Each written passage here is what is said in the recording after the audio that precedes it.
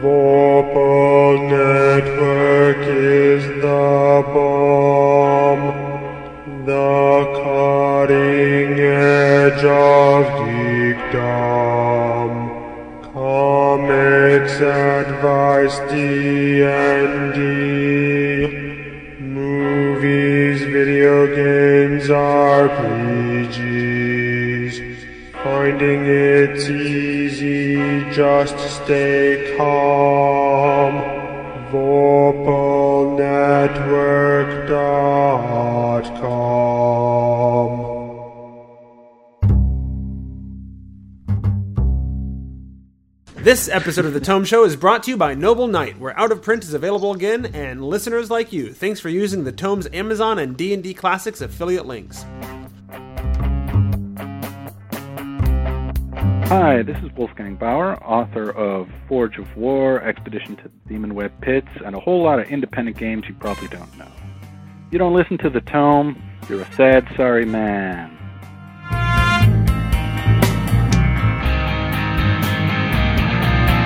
Welcome to The Tome, a D&D news, reviews, and interview show, and I'm your Tome host, Jeff Greiner. And I'm Sam Dillon, filling in for Tracy again in this episode number 260. And in this episode, we are talking adventures. WotC has announced the DM's Guild, a website/store designed to give people a chance to publish D&D material, including the use of the Forgotten Realms setting. Also, Wizards of the Coast announced that this will be a way that they will hunt for new talent. Towards that end, listener Gene Crane has suggested that we do an episode giving advice on how to make adventures that people might want to buy. And so, we have myself, Sam Dillon, and Jeff to give you our take as reviewers, but also with us is Mr. Mike Shea. Mike, what qualifies you to talk about adventure publishing for the small-timer or newcomer? Oh, definitely on the small-timer. Well, I have, I think, 3 adventures that are up on the DM's Guild. All legacy. Well, no, I'm sorry, 2, and they're both legacy, and then I'll have one that's coming up. Vault of the Dracolich, which was the first D&D Next published adventure, and a D&D organized play adventure for the Adventurers League called The Drowned Tower. That's also up there. Awesome. And also with us tonight is Wolfgang Bauer, who is our voice of experience. Wolfgang, what do you know about making adventures that people want to buy? Oh man, that was my very first gig in the industry, was reading the slush pile for Dungeon Magazine. So I have seen it all. Nice. I have seen people pitch their good stuff and people miss the targets. So, and of course I've been publishing with Kobold Press for 10 years and designed a bunch of, Hoard of the Dragon Queen most recently. Very good, very good. Well, it's great having both of you gentlemen here. We're going to dive into this advice in a moment, but first, I want to take a moment to tell people about our sponsor and longtime supporter, Noble Knight. They're a game store that specializes in finding out-of-print products that all to your heart's desire. My pick for this episode, since Mike is on the show, is a real-life physical copy of Sly Flourish's Lazy Dungeon Master's Guide, which sells for $15. Mike, tell people a little bit about the book you wrote. That's on that store? It is. They have it. In hard copy? In hard copy. Wow. So Amazing. That's a surprise. I didn't know they were selling it there in hard copy. There you go. What was your question? I said tell people a little bit about the book. So it's a very short book, written from the perspective, written really with one core philosophy, which is that it's quite possible that the less time you spend preparing for your game, the more enjoyable your game can be. And that's not to say that that you can't spend any time preparing, but that if you spend our constantly shrinking amount of time on the right things, you can make a game that's far more dynamic, far more focused on the decisions of the players, and something that can really create a lot of fun. Very good. And you can check that out over at nobleknight.com. Support for the Tome Show comes from Noble Knight. From Noble Knight. Noble Knight? Knight? Thousands of tabletop gamers use a Noble Knight to sell new and out-of-print games and products at a discounted price. Noble Knight will also buy back the game products you aren't using anymore. NobleKnight.com, the brick-and-mortar online store where out-of-print is available again. Tell them the Tome Show sent you. I use Noble Knight. You do? I love it. Just trying to sound creepy there. And we're back. We've got Wolfgang, we've got Mike, we've got Sam and I, 3 or 4 very different perspectives of good adventures. So let's start off with something easy. What makes an adventure good? That's not actually an easy question. No, It's that's not a big actually all that easy. We can start big and then drill down. I mean, one of the things that makes an adventure good is that it's entertaining enough to read, or it grabs you in some way, so that as a dungeon master you care enough to prep it and want to run it, right? I mean, you may mess it up in the execution, but step one of a good adventure is getting someone's attention to say, hey, this is going to be cool, come with us. Any other ideas about what makes an adventure good? I mean, certainly you mentioned like having it readable, right? And that readability, that entertainment factor, just to be able to pick it up and read, is no small thing, right? Yeah, I mean, if you have great ideas on how to make a good encounter, but you can't execute them, well, you're going to have trouble, right? Because people who want to play your thing are going to say, you gave me this manuscript and I can't figure out how to run it. I mean, we can talk about playtest and all those things, but step one is, you need to entertain the game master as the very first thing of making a good adventure as a designer. Now, if you're just prepping your own homebrew, are we covering that too? Are we covering like, hey, I'm just prepping for myself, I'm a lazy GM? I mean, we can talk a little bit about that, but that's not the intent. The primary. The intent is for publication. Yeah, the idea for people who want to try to publish, even if it's just a pay what you want thing on DM's Guild. Yeah. So, because I think getting into how to prep for your own adventure, that's a big enough topic. It can be its own sort of thing for multiple episodes. That's next week. Yeah. That's fine. That's next week and next month. Right. So, Mike, I've got a checklist, but I'm sure Mike has stuff too. Yeah, Mike, do you have any thoughts on what makes a good adventure? Well, so I don't want to say what makes a good adventure, but I'll say what makes an adventure that I like. Okay. Is that fair? I was actually going to ask that question later, but yeah, go ahead. Well, you know, 'cause I don't know. What makes a good adventure requires a survey of 9,000 people. But one thing that I like, and this might be a little controversial, is I like an adventure that I specifically like read aloud text, and I miss it when it's not there. I'm actually running an adventure right now for my home game that doesn't have read aloud text, and it's a lot harder for me to run because I have to read stuff and paraphrase, even if I've already read it. I have to kind of read it and paraphrase it, and it doesn't come out nearly as cleanly as if I could just read some read aloud text. And Wolfgang said, "Uh-oh, why is that?" Yeah, it's super contentious, right? One of the things I learned at Dungeon Magazine was, after about the first paragraph or the first couple sentences, interest drops off. There's a great tendency for people to write too much read aloud. It's a common beginner's mistake to just go on. And table time and attention is valuable. You really got to condense that down into a couple of things that grab people and make them say, okay, we're in trouble, or let's poke around the room. So you're not saying no table, no box text. You're saying keep it as minimal as possible. Right. The beginner mistake, the rookie mistake is just go on. And what you really want in box text is like you want a few sensory terms, like how does it smell? What does it look like? What do they hear? Concrete sort of things that give people a sense of place. And then you want hooks, right? Like skulls and monsters and glinting treasure. Like, what is there of interest? And all too often the box text kind of rambles on with the villainous monologue or whatever, and I think that's a misuse of box text. You can go too far. Yeah, sure. I mean, it seems like there's a temptation there to use the box text as a designer to squeeze in the exposition that you really think needs to be there, but you don't trust all the DMs to do on their own. Right. And DMs resent it and players are bored, so don't do it. Yeah. Right. Wolfgang, do you think that do you think there should be no box text at all, or just make sure that it's really clear and brief? I'd say keep it really clear and brief. And for any room that's sort of fundamentally boring in an adventure, or any area that's dull, why would you put box text if this is the town square and there's a well? Okay, there's nothing going on, right? So I tend to use. I don't use a ton of it anymore, and I try to just save it for special. The other thing I do is I split it up into two parts, right? Like there's the initial box text, and then there's the players are poking at this thing, or the monsters are jumping out, and then there's a second round of it. So you break up the wall of text into two beats.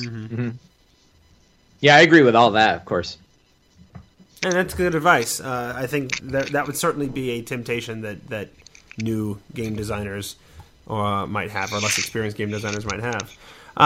Well, and it also affects new DMs, right? Because if it's supposed to set the atmosphere and the tone, but yet it goes on and describes a humongous amount of detail, if a new DM thinks they're supposed to read all of that, and that's how adventures are supposed to be written, and they're reading it at the table, it might be fun the first few times because everybody's new, but then it sort of trains that DM to expect that, or to need that, or want that, or the other opposite side is they do get frustrated and it's ridiculous to them, and yet here they are with this product that still keeps doing that. So I think it's bad on both sides, not just for the writer of the adventure, the designer, but also for anyone who's trying to sort of hone their DMing chops. Yeah, the DM is the information bottleneck, right? So they've got to keep it short and sweet and to the point. And if they ramble and are long-winded, the adventure starts to feel flabby. Yeah, and if I have to make it up on my own as a DM, I'm much more likely to keep it concise and to the point, right? I think when I'm running a published adventure, though, my problem is that I will actually go longer having to sit there and try to remember everything that's important in the room. Oh, yeah, I'll take more time, but I won't spend as much time and then talking. have to say it, and then I say it clumsily. Right. Yeah, I agree. Yeah. I mean, I had this very problem last night, so it's near and dear. It's fresh. Yeah. Well, I think that's why shorter text per room can be. I mean, I guess I'm going to beat this drum all day long, but some people want every detail spelled out for them in a room description and every option covered. And I think some of that is actually the dungeon master's job. Like if the DM can't say, what's under the flagstone that somebody inexplicably decides to prize up, well, work on your DMing chops, because the text won't always have the answer, and shouldn't. And if it does, you might as well just be reading a novel to them. Yeah. But, I mean, the stuff that you do want in there, I was sort of negative about flavor text. The stuff that you do want in there is like, you want a really exciting initial incident, like the hook, right? Your adventure's hook is massively important. Because the worst hook in the world is, well, you guys better go there because that's where the adventure is, right?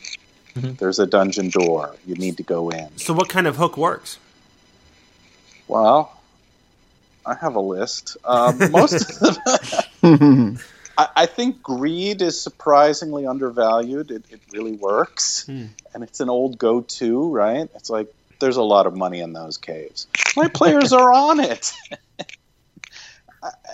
And maybe especially if you set the scene as they're really poor this month. It hasn't been a good month so far. Right. You blew all the money from the last haul. Right. Like Conan on, booze and food and a new helmet. Now what? All a porridge to fall into. Yeah, certainly. Some companions. So greed works, but I think the hook that usually gets players involved in putting away their cell phones is a bunch of mooks jump you. There's a combat early. The bandits come out of nowhere. Yeah, the sort of in media res. Yeah, if you can start in the middle of things with a fight, and then they have to figure out why they were mugged. That's usually a quick start and gets everyone involved, as opposed to, what did we do last time? I don't remember. Some cult was hunting us, right? No, the cult's right here, right now, and they've got daggers. So yeah, I love that. That's a cheap trick I always use, both in writing adventures and in running them. The cheap tricks. It's real hard to go with starting. Real hard to go worse than starting with a fight. Yeah, I find it with adventures when you go subtle with things like that. Whether it's your hooks like that, or the clues in a mystery or whatever, right? If you go subtle in games, it just doesn't work like it does in novels or in movies, right? You have to be much more obvious, unless you're running, an investigative game, and that's the system, and it's designed to support that and whatever, right? If you're running, Gumshoe or whatever, right? Then that's a little different. But otherwise, for D&D, you got to be a little more clear or obvious than you think you should. Yeah, and even with investigative, I want to bring up the Call of Cthulhu adventure that sticks in my brain, namely, the inciting incident was you go to the British Library, you find a body in a study carrel, it's been flayed alive, there's no skin on it. What? And that's still a really obvious hook, right? It's a really obvious hook, but everybody went, huh? And, you're off to the races. So creepy and physical and it's your movie trailer. Make it big. What I was going to say is it doesn't always, even back to D&D, it doesn't always have to be a knockdown, drag-out fight, but it can be something that is exciting. Like, you just catch this guy trying to steal your stuff. Who does he work for? Do you capture him and interrogate him, or do you follow him? What's going on? Is it more than one person? There's all kinds of things going on that could interest a group that doesn't necessarily want to hop into a fight first thing, that is still very much in media res. Yeah. And you can do that. And it doesn't have to be the same old boring, you meet this guy in a tavern or you're a caravan guard, which seem to be the two standard. Oh, God, if I never start in a tavern again. I actually have a filter, a cheap writing trick that I use for inciting incidents, which is, what's the headline I'd write if there were a newspaper about this? That's right? a good idea. Mm-hmm. Which is avalanche sweeps town away. Gold rush in the dwarven settlements. Body found flayed alive in local library. Oh, okay. Those are headlines. Mm-hmm. And if you can't write a headline more interesting than people meet in tavern over drinks, no one else is going to care about your adventure. So, now, you're hooked. Does it matter if, as a purchaser of adventures, especially if I'm getting little things here and there on DM's Guild or whatever, I'm not looking for a necessarily a big raucous adventure. Maybe I just need something to run tonight, right? Does it matter if it needs to be just sort of dropped into the middle of a running campaign, or can the hooks be sort of in the middle of the action like that and also generic enough to fit into anything? That's a tough question. I'm going to let Mike answer that. Oh, pass. I mean, it feels like it could be, because you could always take the encounter and start the adventure for the night of, hey, you did this thing last session and now you're in the local tavern and there's guys holding knives to your throat or whatever, right? Although I went to the tavern. It's so ingrained. This is one of those areas where design has two opposing goals, right? One is to make it specific to the group at the table and to get them involved because it relates to their characters and what came before. And the other side is you're trying as a designer to be generic enough that anybody can drop it into any game. And so it needs to be more generic. And finding the sweet spot in between there, it's kind of a matter of taste, right? If I'm just looking for a quick one-shot for tonight, I might be looking for pretty generic, and I'll add all the flourishes as we go. I'll make that up at the table as DM. Whereas if I've been running Tyranny of Dragons for 6 months, I really want the next part to be related to the last part. Mm-hmm. Yeah, I really like something new that I've seen in certainly in WotC's bigger published adventures, which is the idea of sort of tying backgrounds to the adventure beforehand.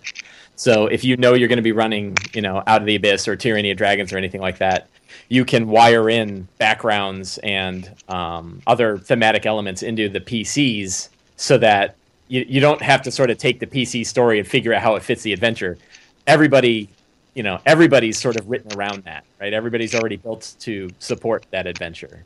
Well, and that's great. Again, if I'm doing a larger adventure that's going to be a main theme of the story or whatever, but if I just want something small, which is probably honestly a smarter place for a newcomer to begin.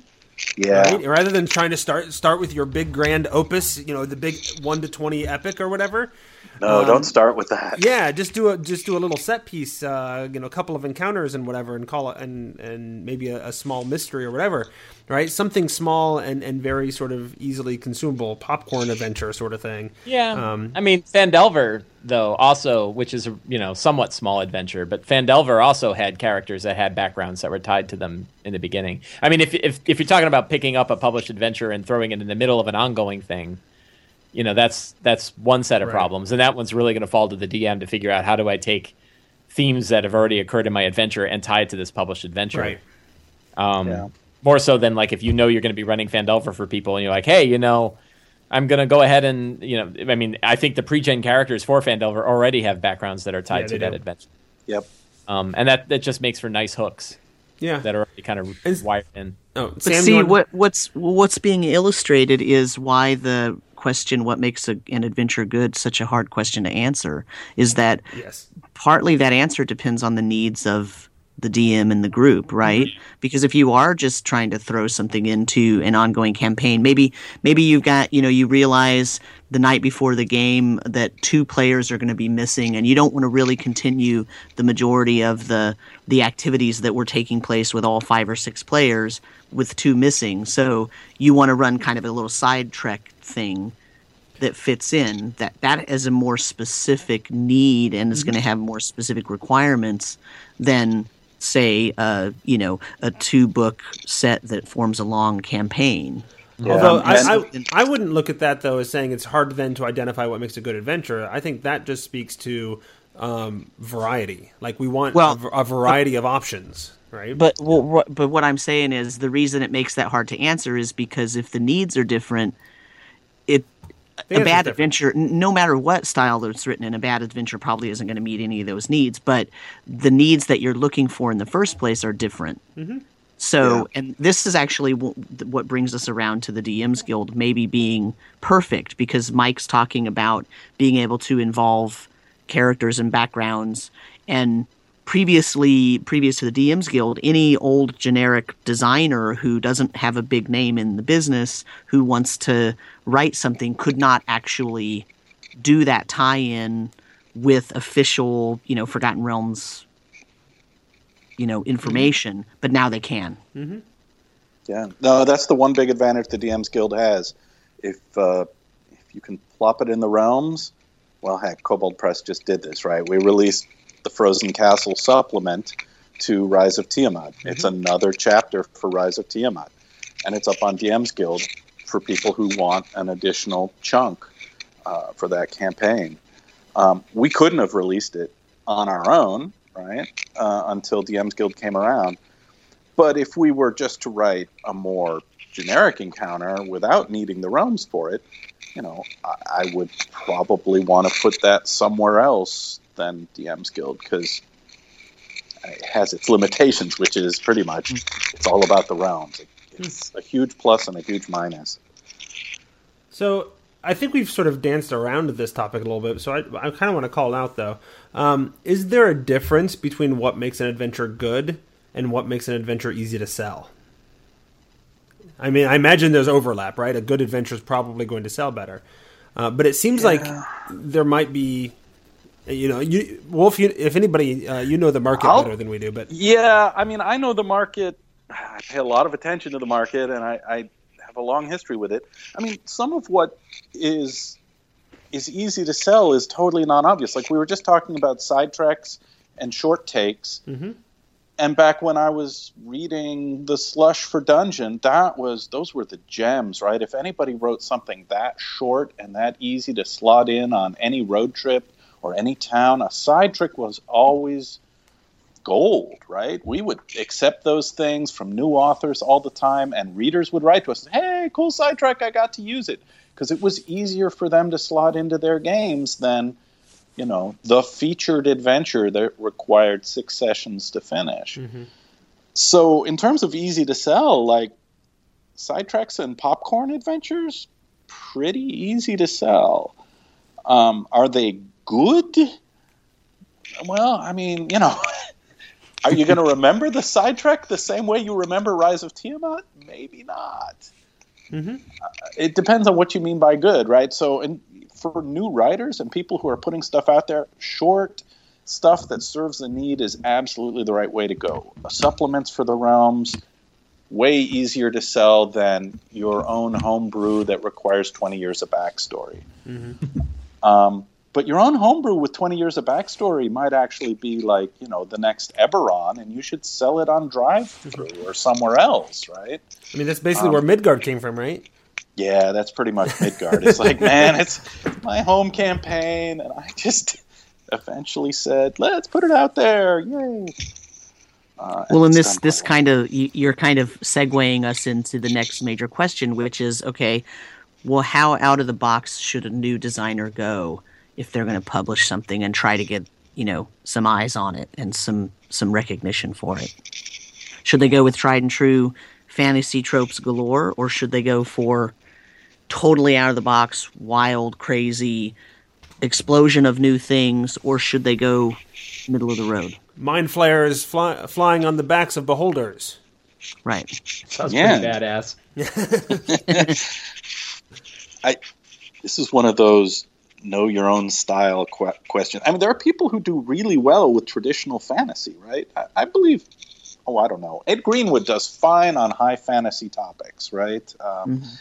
Any number of people. Midgard is a fairly dark but traditional fantasy world. But you look at someone like, I don't know, Zach Smith or Clinton Boomer or Jeff Grubb said, let's do Spelljammer, right? Something totally wahoo. There's success at both ends of the spectrum, but as a designer, you need to know, do I like doing wild and crazy, and can I get other people excited about that? Or do I prefer like my meat and my potatoes fantasy that has a huge audience, but it isn't really breaking new ground? I don't know. I think there's also, to make an analogy, I talk about this a bit because I talk about and actually teach students about podcasts, right? Yeah. And I think there's an analogy here, especially when we're looking at like a DM's Guild or something, right? You're not WotC. You don't need to be the top 40 station, right? The top 40 station plays the same 40 songs because there's a broad, wide audience for that because they need a certain number of sales.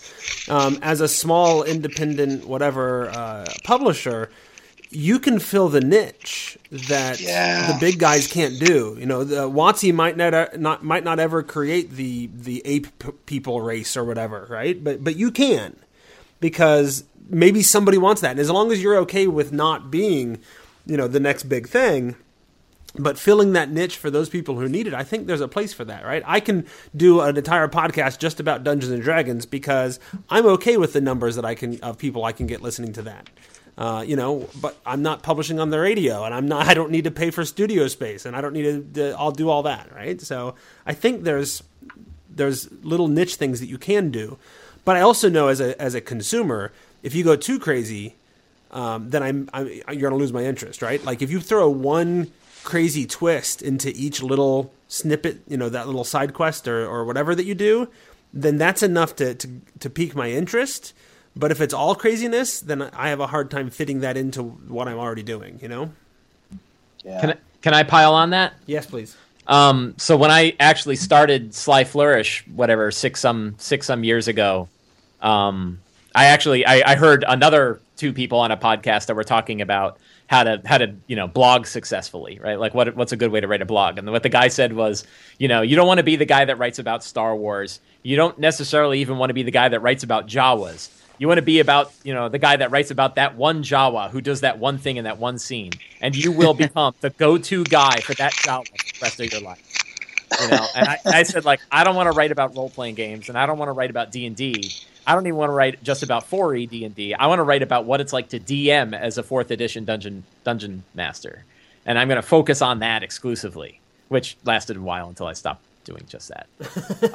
But to a specific thing and finding that what's that one area what nobody else is really touching on. And I tried to do that with my my books as well. That like, you know, Sly Flourish's Dungeon Master Tips was about DM, you know, it's tips specifically for DMing and pretty much for DMing 4th edition. And then I said, well, let's get really niche and write a book just about running epic tier D&D game. You know, that was niche enough that it really didn't sell very well at all.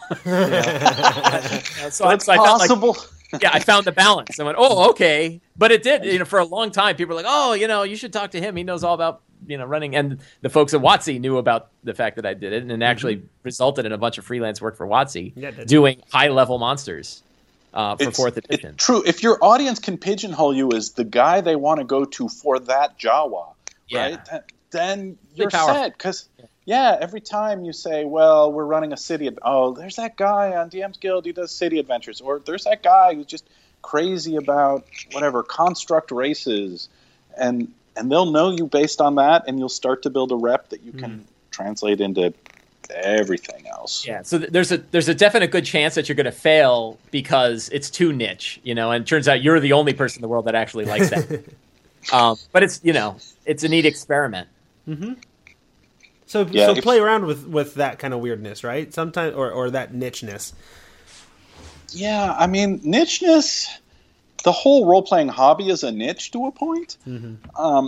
And different people like different flavors of ice cream, right? Not everybody's going to like the mint combined with butter pecan that you are so fond of, but you might be surprised. I did an Arabian Nights piece years ago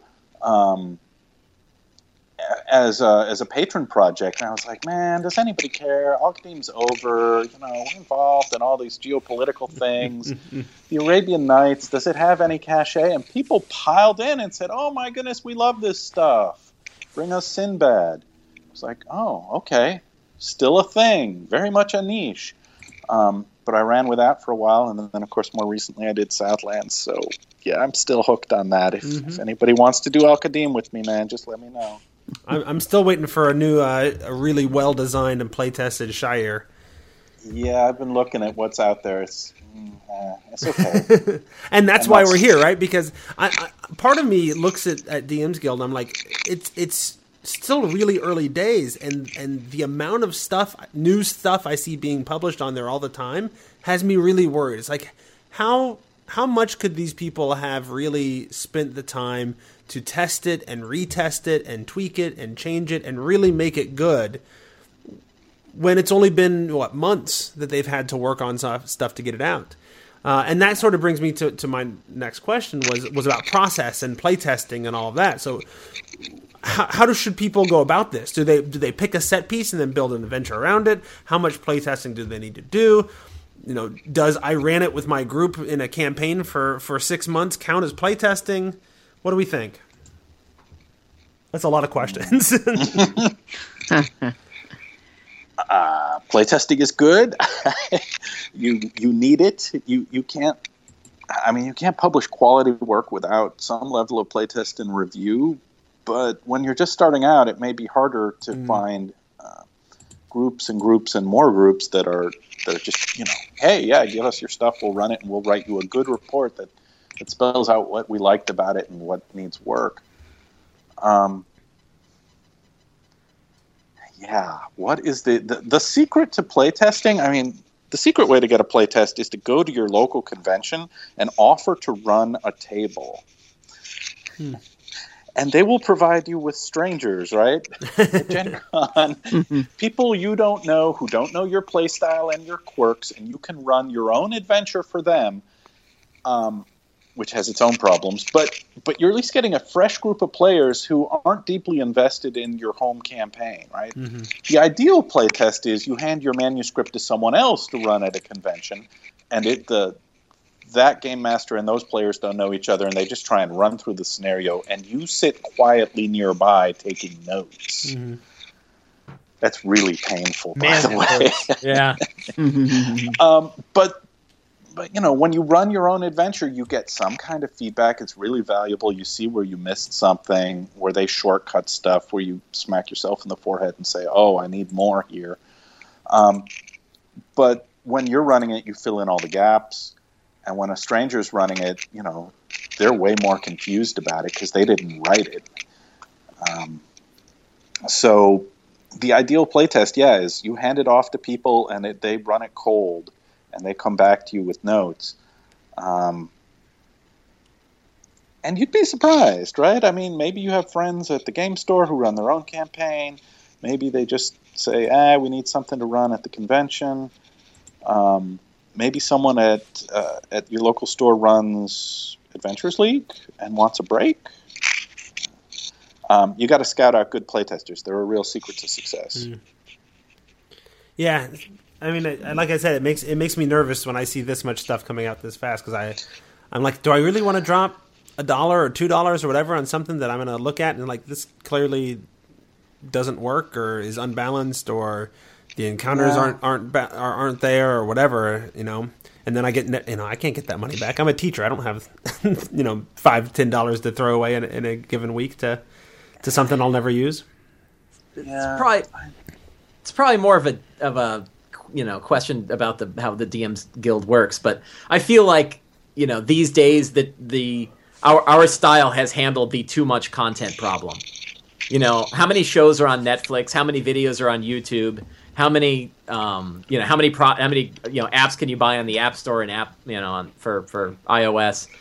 There's tons of these like too much stuff, and we've managed to figure it out. And it's through star ratings and reviews and lots of other ways. And it doesn't mean it's perfect. And there's lots of good stuff that no one ever hears about. And there's some bad stuff that gets highly reviewed and you get it and you hate it. But I think it's, I don't know. To me, it's better than the alternative. Sure. How would you feel about somebody taking an adventure or a handful of encounters or whatever, releasing them as a pay what you want sort of model on DM's Guild, with the explicit explanation of, I want to put this out there and hear what people think as a playtest to put into an adventure later? I just, off the top of my head, I don't know of anybody doing it, but would that be a model that would work? It's a way of finding people that are interested to playtest and possibly get some feedback? Yeah, I'm reluctant to put too many eggs into the DM's Guild basket, because it is sort of early days and there's a high noise to signal ratio.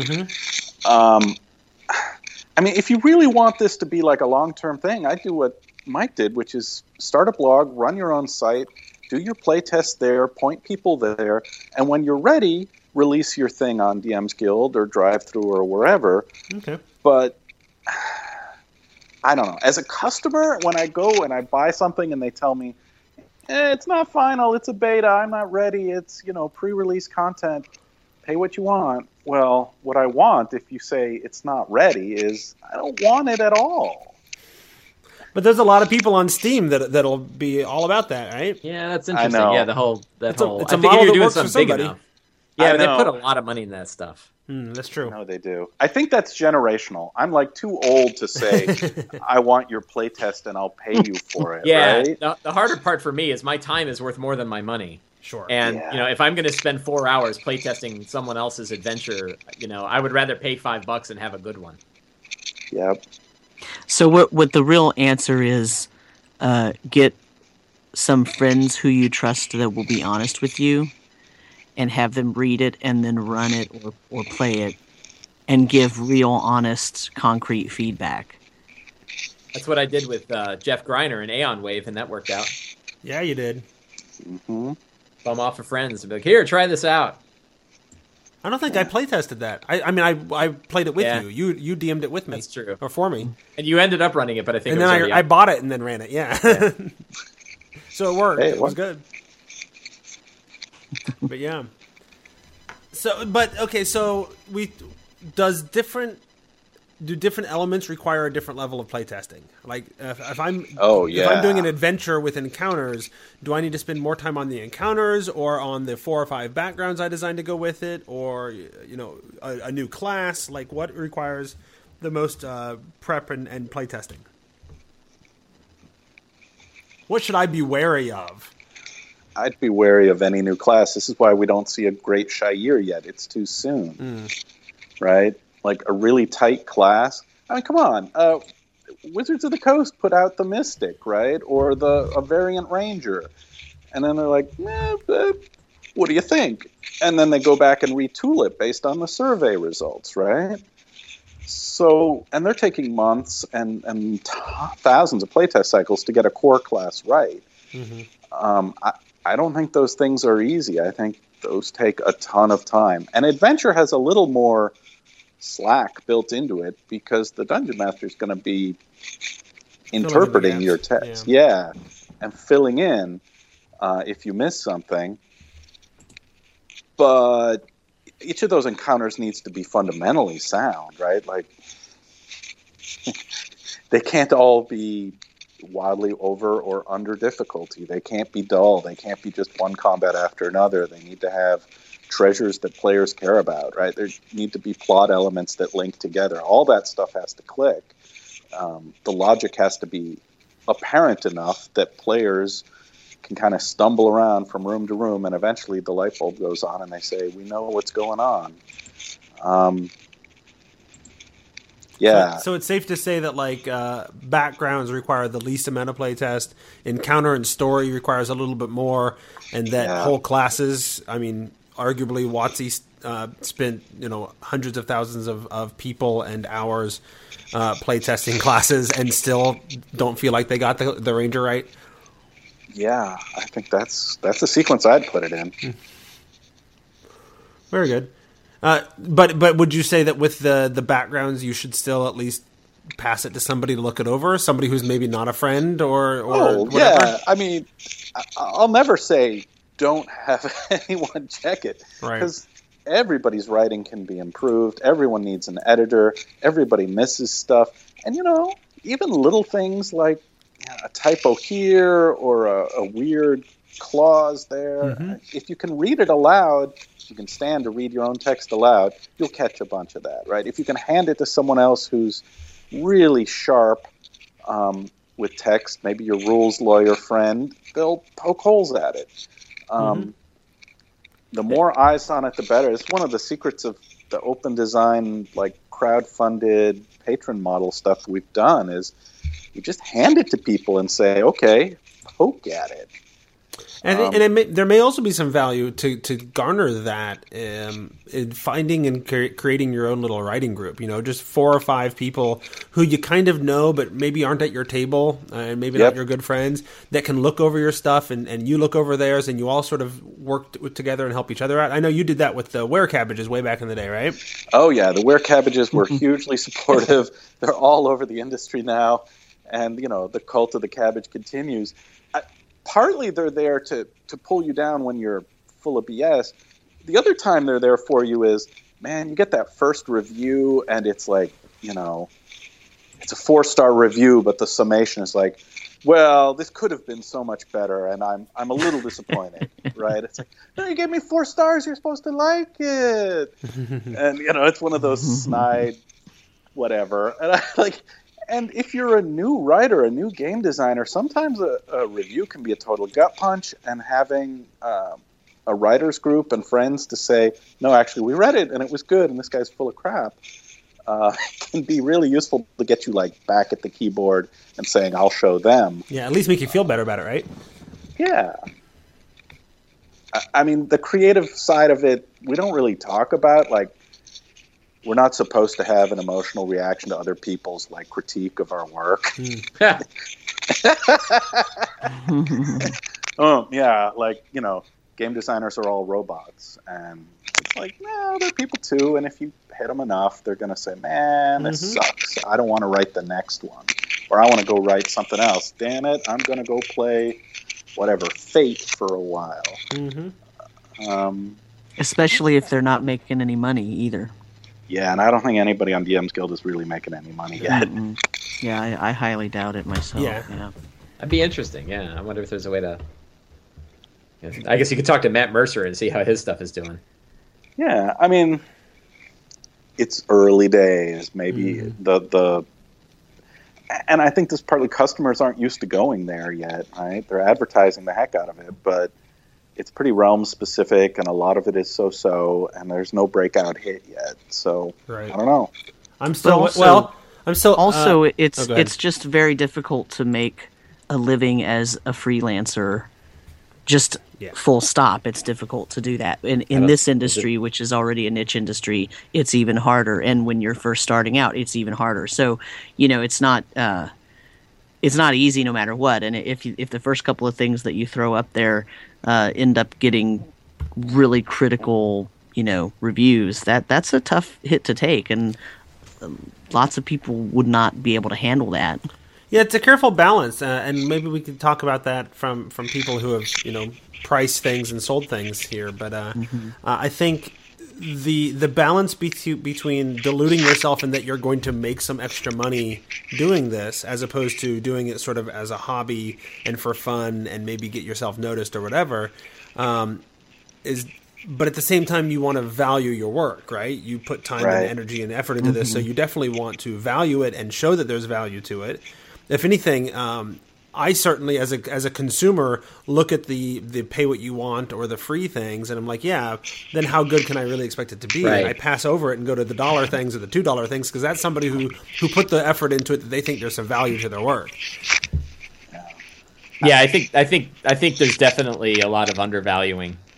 And I don't know that it necessarily helps. I don't think, within reason, I don't think if you if you charge something for $5, especially if we're talking about adventures, I don't think $5 is an unreasonable amount of money for an I think that's pretty cheap, frankly. It is pretty cheap, especially if you've got decent maps and you've really thought it through. Yeah, that's a whole other thing is, design and editing and art and the cost that those put in.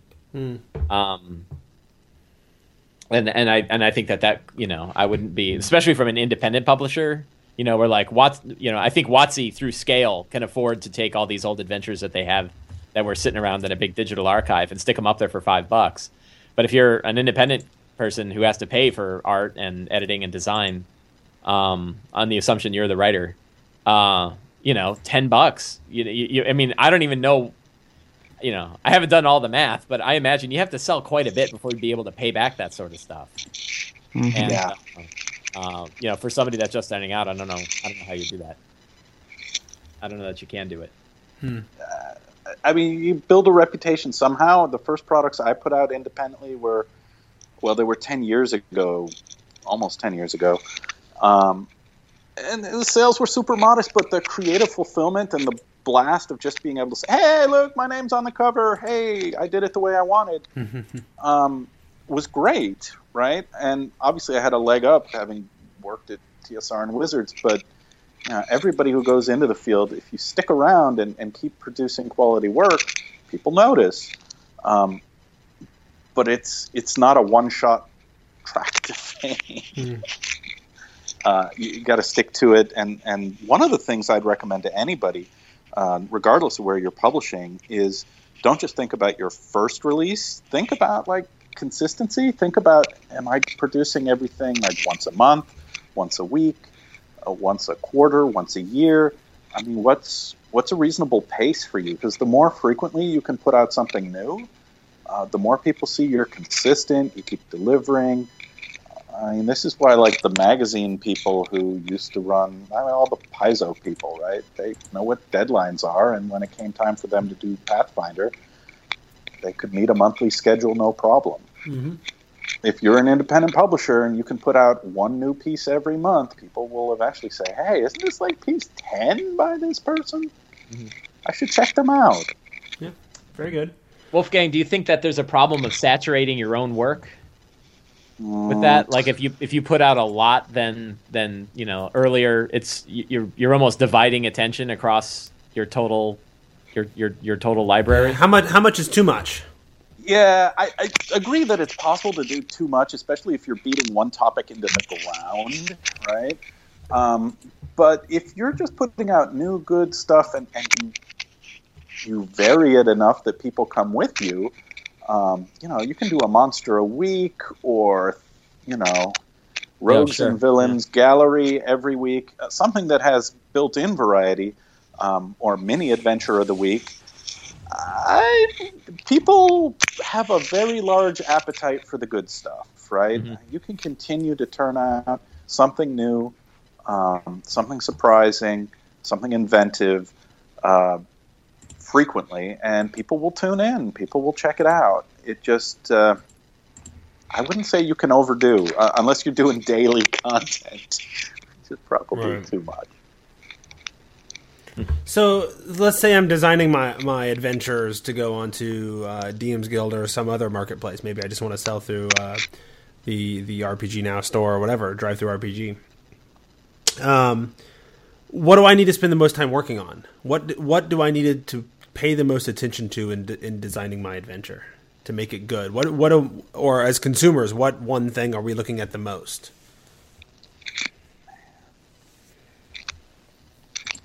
My cynical publisher's heart says the cover art, but that's it's less of a factor actually in the sort of newcomers thing where you can just put the title up, or you can do what Raging Swan does, which is white text on a black background, right? That kind of thing.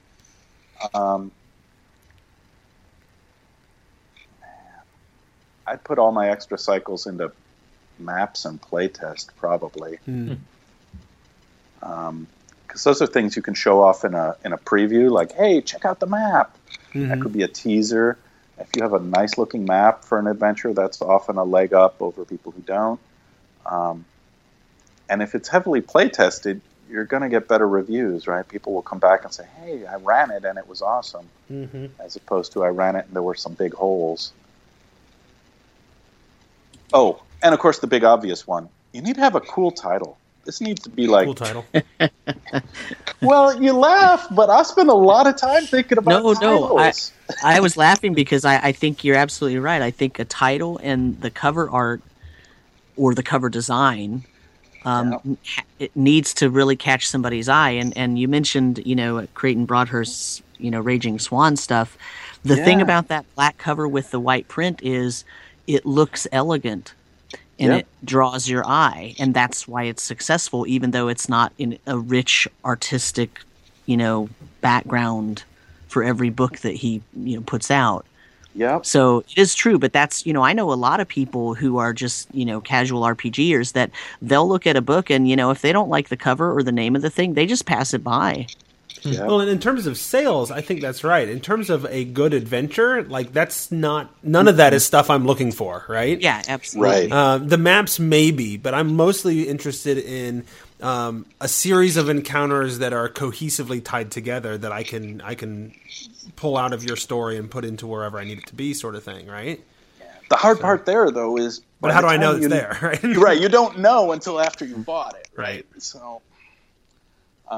So publisher track records are really important there. One of the things that bothers me about DM's Guild is that you don't get individual publisher ratings, right? That, like, your products, each one gets a separate star rating, but everything you've uploaded as a cohesive whole, like on Drive-Thru, if you go look at the Kobold Press site, you'll see, the Kobold Press collective rating is X number of stars over 200 products. But you don't get that on DM's Guild. You're sort of anonymous, right? The author is just DM's Guild until they open it up and see your name, or they see your name in the product listing. It's harder to tell who's doing what, and bugs me.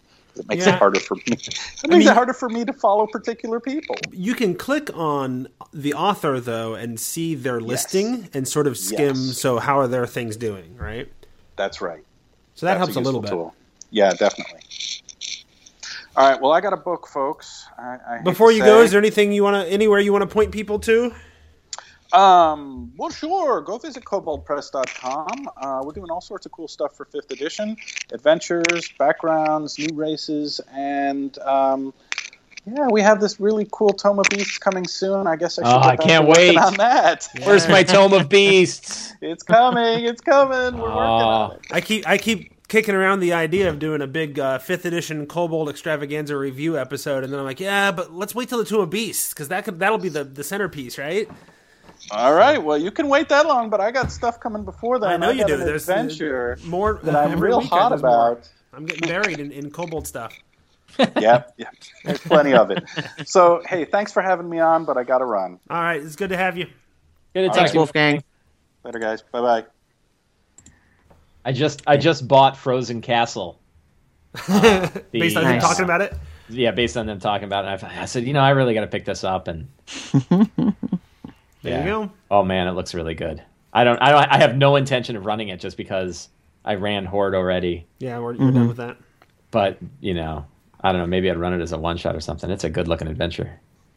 See, that's the thing is I'm the type of person, I like reading adventures, even if I know I'm never going to run that thing. Yeah. Just soaking in how an adventure is done and different things that they do. It goes into my memory banks, and every once in a while something will come out that is stuck from something I ran a long time ago, and boom, it's the right thing at the right time. But if I had never read all that stuff, it absolutely wouldn't be there. Yeah, So- and that actually brings up a whole other point for us for this episode.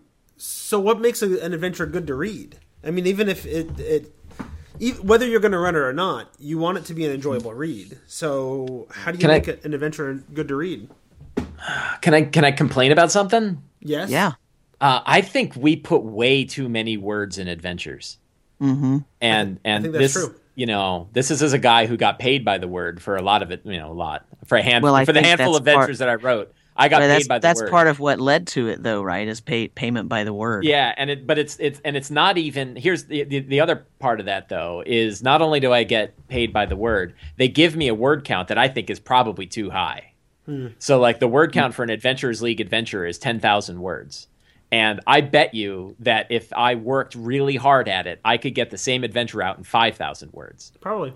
And that it would be easier for people to run. But instead, I'm like, no, I can go along with this description because I've got plenty of words.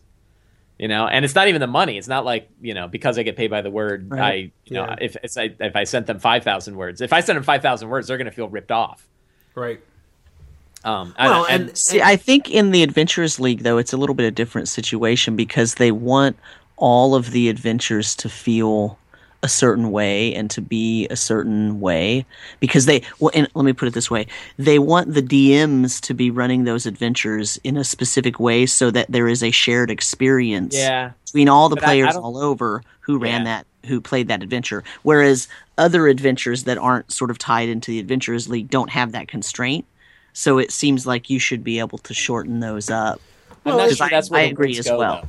Go back and look at the classic adventures, right? Some of the great ones that everybody remembers and have set the stage for what adventures are today were little like 5-page booklets. They were tiny. Of course, they also had tiny fonts and 3-column formats.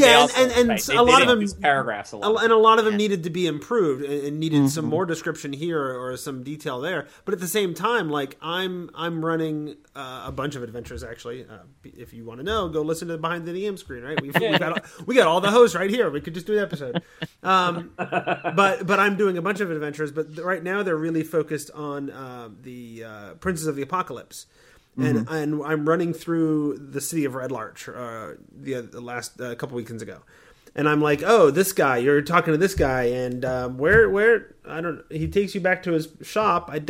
Let me look through these 7 pages of shop descriptions to figure out which one is his, and and it's like you probably could have fit all of that into a much smaller space and given me a lot less detail, but a lot more useful at the table, right? Yeah, I think there's room for abbreviated, and I think Wolfgang talked about this too, right? There's room for abbreviated adventures for a relatively low, at a relatively low price point on the DM's Guild. I remember WotC, and it always shocked me because I'm like, I would love to write more of these things. I just never do. But I think WotC, when they talked about it, and I think they did it for DM's Guild too, they said, the thing that we know that people want are short, tiny little expeditions. Not full-fledged adventures with all the story, and they want places where they can go. And it's amazing to me that there's so few of those written. Yeah, because everybody wants to tell their epic. I get right. Everybody's got their great American RPG that they want to sell. And what's interesting is Tome of Beasts. One of the Kickstarter rewards for that is their Book of Lairs, and the Book of Lairs, and by the way, has some fantastic authors writing for it. That Book of Lairs is written as I don't remember what the word count was, but it was a low word count for that. I want to say I don't know if it was 2,000 words. But short and I think nicely designed adventures that are intended to kind of fit into an ongoing thing. And I think there's a lot of room for those sort of either a package of things like Book of Lairs or even just one-offs of here's a 3-page or 5-page, mini adventure. I knew Book of Layers was going to be something that you'd be really into, because I remember how much you loved the 4th edition, was it Dungeon Delve? Which was effectively the same thing, right? It's just Delve was fantastic. Yeah, absolutely loved it. So I don't know. It's interesting. Do we want to talk about editing and art and design? Sure. I think everything's up. Everything's up. I mean, one of the things that I'm gonna complain, and I might even hurt the feelings of friends. I think it's I don't know. I'm gonna make a statement, then I'm probably gonna backpedal on it. I wonder if we're putting too much stock art in the stuff that's being published on the DMs Guild, particularly like old public domain pictures of wood block prints of old farmers with carts. Mm-hmm. I see it. I'm seeing more and more of that in stuff, and I've seen it a lot in the old days. I remember a lot of stuff that got published on the web used sort of the public domain art, and the hard part is real art costs real money. Mm-hmm. And if you pay some number of hundreds of dollars for good pieces of artwork, I don't know if you're ever going to make that back unless you're Wolfgang Bauer, and people know who you are and know what you're writing and know and you're going to make a lot from it.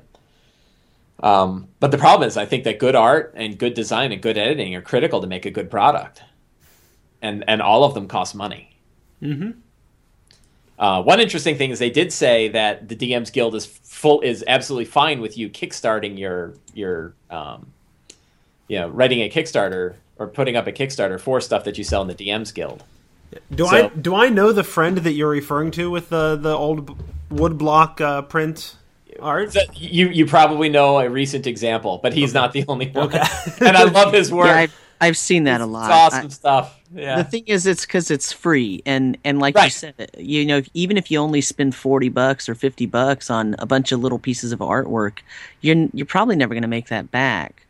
Mm-hmm. Especially on the DMs Guild, where you only get 50% royalties. Well, and it really slows down the process. Place you can sell it. Yeah. So I think the person that you're talking about is a host of other shows on this network, right? I'm really sorry, James. No, James, and I love your work. It's great. And I haven't talked to him about this, but I suspect that James is also doing a lot of this stuff, and he's giving it away for free with the pay what you want or whatever. But I suspect that his goal is as much to promote his blog as it is anything else. Right? Yeah, I think he hasn't even been using that art on his blog. Yeah, and he's not stealing it. Like everybody else would just go and steal good art. Yeah. Right. So I mean, I think there are different goals for different people, right? But if you want it to be, if you want to be noticed for something really great, then yeah, pay attention to the art and design, and if you're going to take the time to really do it, then do it right. But so here's the thing, though. I am not a person that needs fantastic art all over the product. Mm-hmm. I would enjoy good maps. I love maps. Mm-hmm. But I don't have to have any other art, honestly. I'm probably relatively odd in that respect. I don't need any art in the book.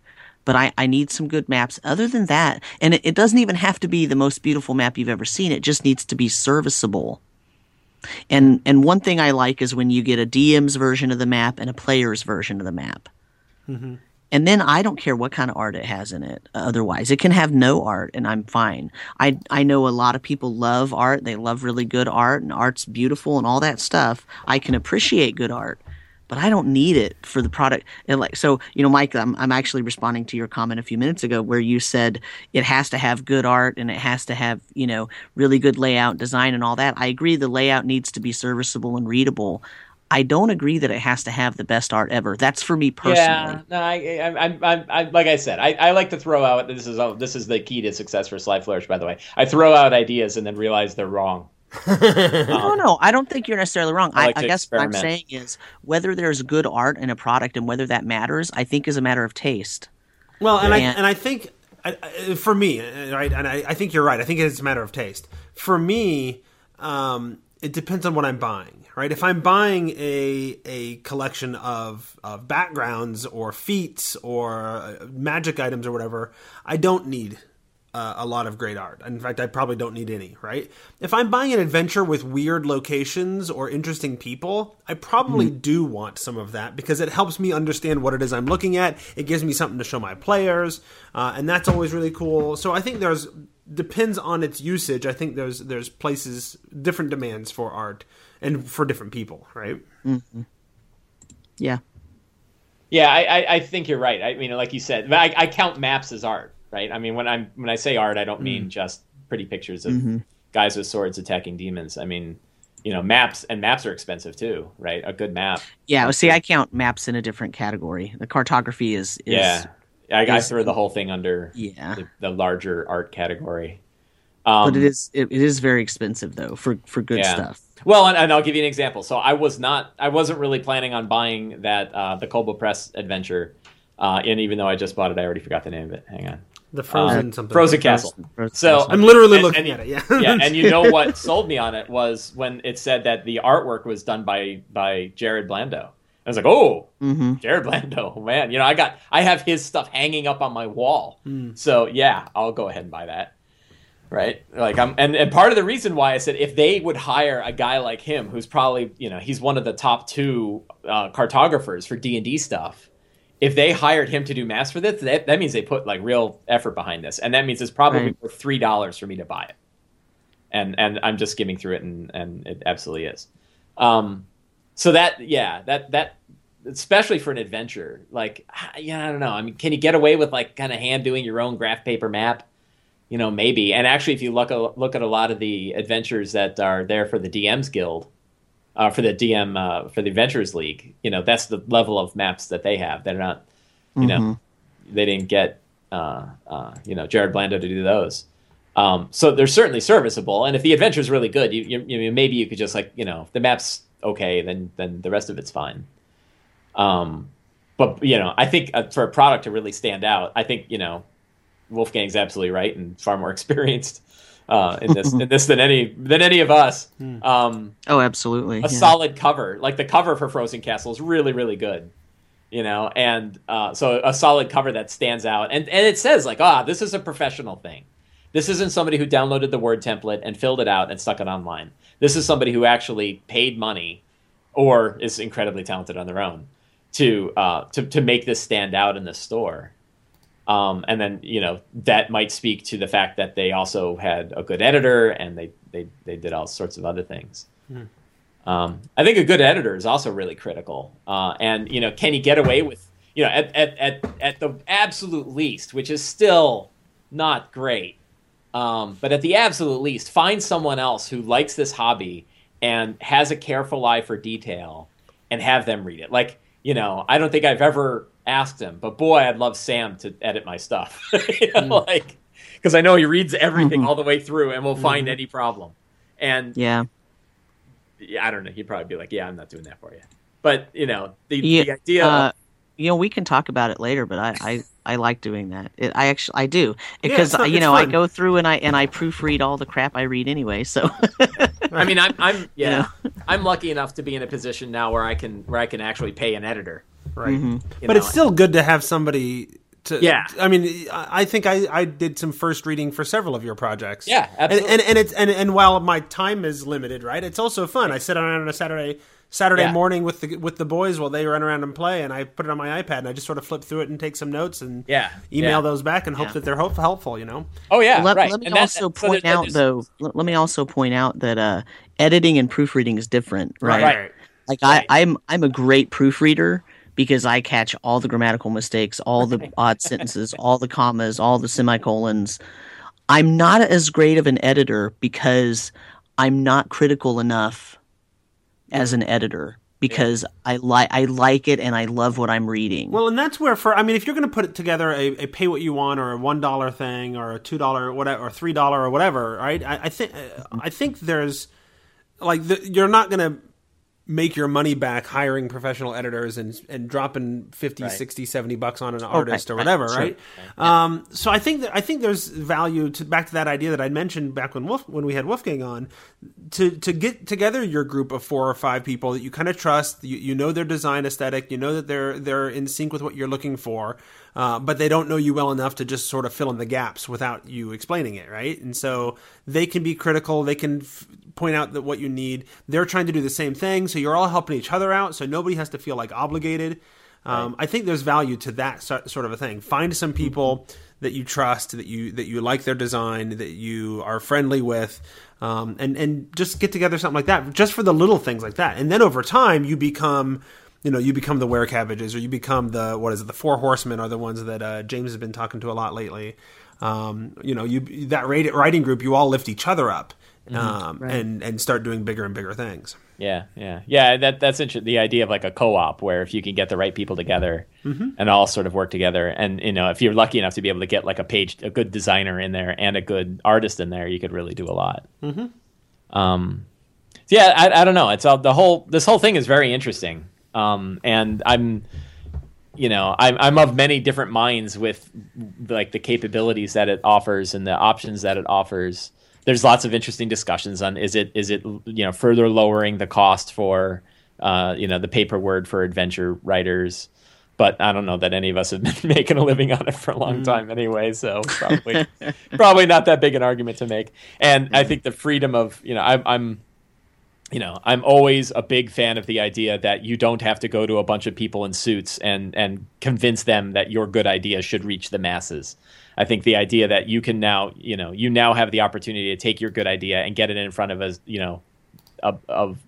2 billion people, is a fantastic, powerful thing. And will you actually reach 2 billion people? No, but it's not some corporate guy. It's not some guy in a suit standing in your way saying, sorry, but that doesn't have marketing appeal for us right now, so we're not going to do it. Right.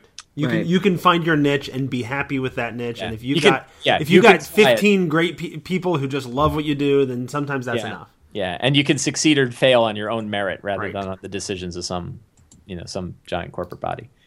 I'm thinking like movie people, like if you want to pitch a movie and they're like, yeah, sorry, this season that's not in.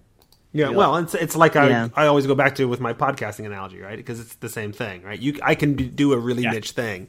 Right. You could do a podcast about knitting, and if you reach that 20, 30 people in the world that are really interested in knitting with you, then that's great. You've built a community of 20, 30 people. Right? Yeah, my mom, based on what I did with Sly Flourish, started a bead tips thing for beading on Twitter and got thousands of followers. Yeah, because it turns out there was a niche for that. There you go.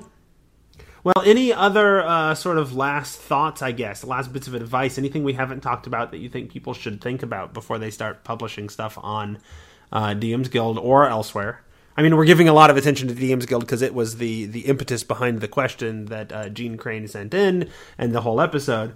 But certainly there's other places. I mean, if you just want to publish D&D stuff under the OGL, you can do that without having to go through DM's Guild. Yeah, that's actually a question I wanted to ask Wolfgang that I didn't get a chance to, and maybe I'll follow up with them sometime, or you guys can follow up with them sometime, which is when should you choose to publish on your own under no license?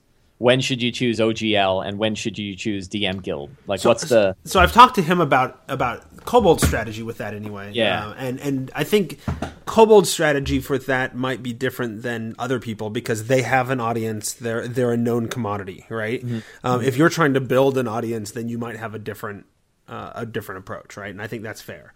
I know his approach to the whole thing is DM's Guild will be great for Kobold when they want to do realm stuff. That they, when it's stuff that's small enough that it's not a huge risk, it's not a huge investment, but it requires DM's Guild. And the only thing that requires DM's Guild, if you're wanting to do the realms, and he's an old Al-Qadim guy, and I've been needling him for years to bring back Al-Qadim, and so this is actually an opportunity for him to do that. And so for those things, DM's Guild is the place to be, right?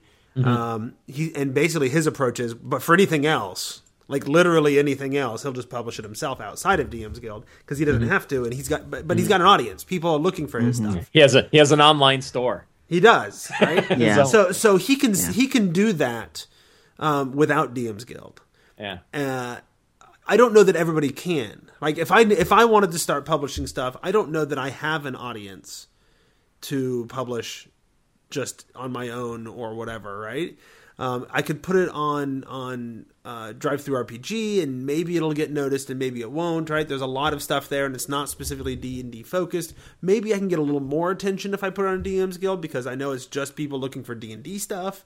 So I think there's a different equation to consider at that point, and I don't know what the answer is, but I know from what I've talked to Wolfgang about, that's sort of where he's at. Yeah. Yeah, and I think it's hard for me to even judge. I mean, my publishing experience is still certainly on the low side, but I definitely sell a fair amount of stuff just directly off my own website at a significantly greater profit margin than I would on DM's Guild. Mm-hmm. So it'd be really, I've had ideas for things that I would publish on DM's Guild. I always wanted to do like a Return to the Mirror of Dead Men adventure, much like why can't I never remember the name of this thing? Frozen Castle. I would love to do like a little Tyranny of Dragons high level return to go fight Dracoliches in the swamp. But I look at that and I go, yeah, I can make 50% profit on that, or I could write something more generic and at a higher profit margin, and I get to own it and sell it wherever I want. Mm-hmm. And that's a tough thing to go back to. And I think that's an important decision that somebody should make, particularly if they're doing something big. I think for small stuff, and it looks like the small stuff is what's really selling. I was looking at like what the top products are, and most of the top products seem to be quick things, right? Like here's a new class type, and here's a new, there's the 6th one is a 5e player cheat sheet, and the 5th is 18 feats. I wish there was an 18 fonts. Additional archetypes. And so it's all like small focused things. A lot of lists. Like I'm seeing a lot of 15 new and 20 new and 18 extra. You're talking about our friend James again. Is that all his? His is 15 new backgrounds and so the 18 extra feats is the 15 new backgrounds. Yeah, that's James. Oh, that's awesome. Yeah, and the 20 new traps, which I bought. I love it. But the idea is like those are perfect kind of things to throw up here because they're not like your opus. They're not this huge or that adventure you've always wanted to write, and you're like, oh, it's great and it's this great, it's big and it's fun and it's got all this stuff and I'm gonna put it on a DM's Guild. And then you put it there and you're like, wow, it's not selling there and I can't sell it anywhere else. Right. Mm-hmm. That would be you could lose it, right? Yeah. But I think in that case, it's about figuring out what your goal is, right? Yeah, sure. Mm-hmm. And what you're willing to do, right? And where your line is in terms of what you want to do with the work. And I think the thing, and you'll probably agree with this, is if you write up a little 2 or 3 page item, it doesn't hurt so bad to throw it on the DM's Guild where you're only getting half of the sales, on that, or you could just, say, well, that's small enough. I'll just put it up for very cheap or pay what you want. Mm-hmm. And then it's just there, the thing is, if you're married to this idea that you're going to publish a couple of things and you're going to sell 10,000 copies and you're going to make, $1,000, it's probably not going to happen. Regardless of whether you do it on DM's Guild or your own website or whatever, unless you already have a following, that's not going to happen. That would be the 1 in a million thing that somehow, got spread around with word of mouth and made you a star, and that's very, very rare. Mm-hmm. Mm-hmm. Yeah, it's I don't know the idea of becoming like a pro sports player, right? Like, so many kids and young adults play sports non-professionally, and they just have these dreams of, if I'm good enough, I could make it to the big time. And 0.0001% of all high school basketball players ever have any dream of going to the, any chance of getting to the NBA or whatever it is, So it's kind of like that. And if you're okay with that, you kind of have to be okay with that when you're dealing with this industry and with something like the DM's Guild. Yeah, and I would say do it if you're trying to get noticed to turn it into a career or whatever.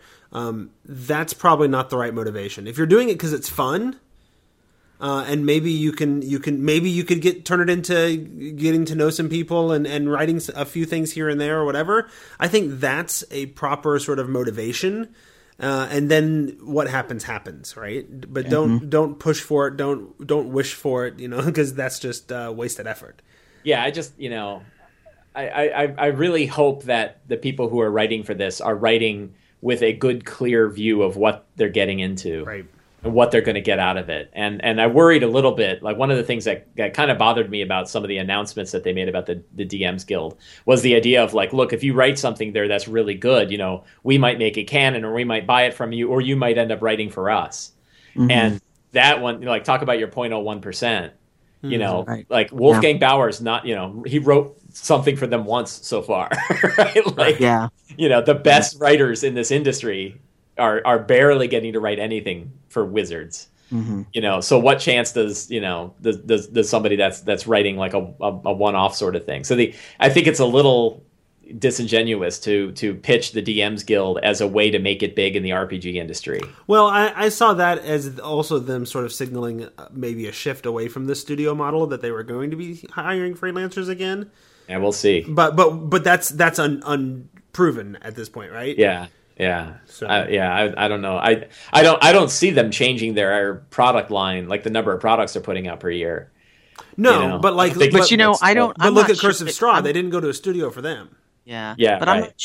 I'm not sure for the audience that we're talking about that might write a few pages or a few products for the DMs Guild. Mm-hmm. I'm not sure that whether or not WotC goes back to freelancers actually matters in that case, because I think that the point is, don't hang your hat on writing several things for the DMs Guild and suddenly getting discovered, because it's probably not going to happen. To be brutally honest. I don't think it's any better with this than it was without it. Right, exactly, and that's kind of what I was trying to get at. Was I think the DMs Guild is a great sort of little frontispiece marketplace to provide a way for people to get their stuff there, but there is absolutely no guarantee that anything is going to change. Well, and there's a really good chance that if you are going to get noticed, it's going to be because you worked really, really hard for nothing to do it, right? Exactly. Absolutely. It's like Wolf was saying, putting out an adventure a month or doing a little, a monster a week or whatever, like that kind of stuff, constantly, consistently for long periods of time is basically doing a whole bunch of free work for long hours. Yeah. Brian James is a perfect example of this, right? Yeah, yeah. His big break into working with WotC was the Grand History of the Realms, which is a book that is just a massive timeline of the Forgotten Realms. That's all it is. It's just one giant timeline, basically. And he was doing that. He spent hours and hours and hours and hours doing that on his own because he's a big fan of the Realms, and I think he was posting it on Candlekeep and whatever, right? Yep.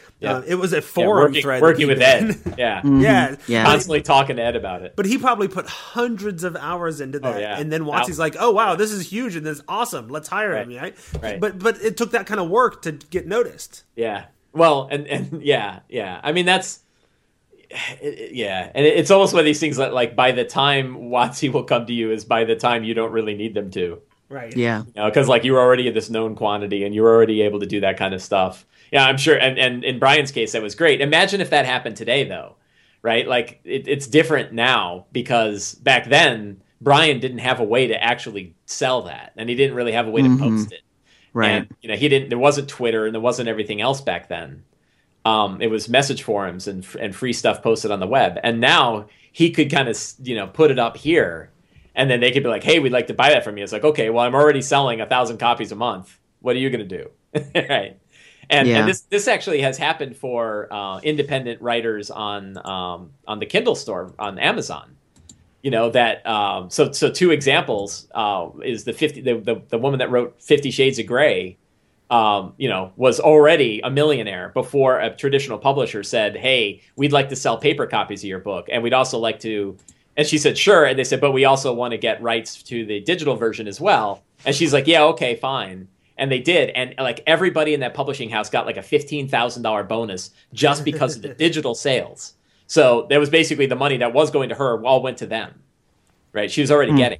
And Hugh Howley, who did Wool and another book called Sand, was the first independent publisher to make a traditional paper copy book publishing deal that didn't include the electronic rights. Because what he said is, yeah, I'm never going to make the money back if I give you the electronic rights, because he was already making thousands of dollars a month, probably tens of thousands of dollars a month, probably maybe hundreds of thousands. And, what he determined is there was, and he did a big study about this. He actually did a bunch of research. And what he found out was you're always better going with independent publishing than you are with a publisher, because by the time the publisher picks you up, you're going to make more money than they can bring to you. Right. And I don't think that's the case with Wizards now, but it may be if this kind of thing keeps building up, that, top sales on DM's Guild could outstrip the sales that WotC could provide to you. Yeah, although they take a pretty big chunk out of DM's Guild. Yeah, so I don't know. Yeah, they'll have the chunk on the anyway. Front end. Yeah. Right. Absolutely. I think we've gone on for a really long time, and I know that there were some breaks in the middle there or whatever. But any last thoughts, and we'll wrap this up? I think we've hit a lot. I think those kind of were my last thoughts. That, I mean, granted, I don't do this for money. I run a website and I edit podcasts and all that, but I don't ever make a dime. But hey, I send you Amazon money. That's it. Yeah, that's true. That's true. You are nice enough to do that. But it doesn't pay for my hosting for my own website. But anyway, I mean, it's not. I mean, I do it because I enjoy it, because I love it, because it's part of my life and it's my hobby, not because I think I'm going to be a millionaire. Right. And that is my advice to everyone else who is sort of entering this and thinking that it might be a good way to get noticed. Don't hang your hat on it. Don't make it the goal of everything you do, because you might end up the chances are, the probability is that you will end up sorely disappointed. Yeah. If it happens, that's awesome. I'm happy for you. I think it's wonderful. And it does happen occasionally. But if that's what your goal is, you might better have a plan B as well. and we've sort of gotten around this, right? Do it for fun, full stop. And you know what? If you're having fun doing it, that might actually show and make it better anyway, and make it more likely to get noticed. So just have fun and don't expect anything else, and enjoy what you're doing. Yeah, I agree with all that. I will throw in one caveat, though, and that's, this is a commercial, in particular, like when we think about Wizards of the Coast or any of the big publishers, they're commercial companies, not non-for-profits. Right. So if they're making money off your stuff, you should be making money too. Yeah. Right. Yep. Then that doesn't change anything else that you guys said, except be careful if you're doing work for free. Right. That's making a profit for someone else. Yeah. Right. That now you're lowering your value. When I say don't hang your hat on it, don't count on it, I don't mean don't get paid for work. Right. I think the work is valuable, and time is valuable, and all that. But I'm not contradicting anything you're saying. No, I agree with you as well. Yeah. All right. Very good. I'm going to go ahead and call that the end of this episode. I want to thank Wolfgang Bauer, who's already talked about his stuff. Mike Shea, who you can find over at slyflourish.com and twitter.com/slyflourish. Indeed. Anything else? Oh, I'm great. All right. As well as Noble Knight and all of you out there for supporting the show and shopping in our affiliate links at Amazon and D&D Classics. You can get a hold of us over at thetomeshow@gmail.com or call the Bizline at 919-BIZ-TOME. And that is episode 260, where we figured out the difference between adventure and commerce. In this episode of The Tome, The Tome, The Tome, The Tome, The Tome, The Tome.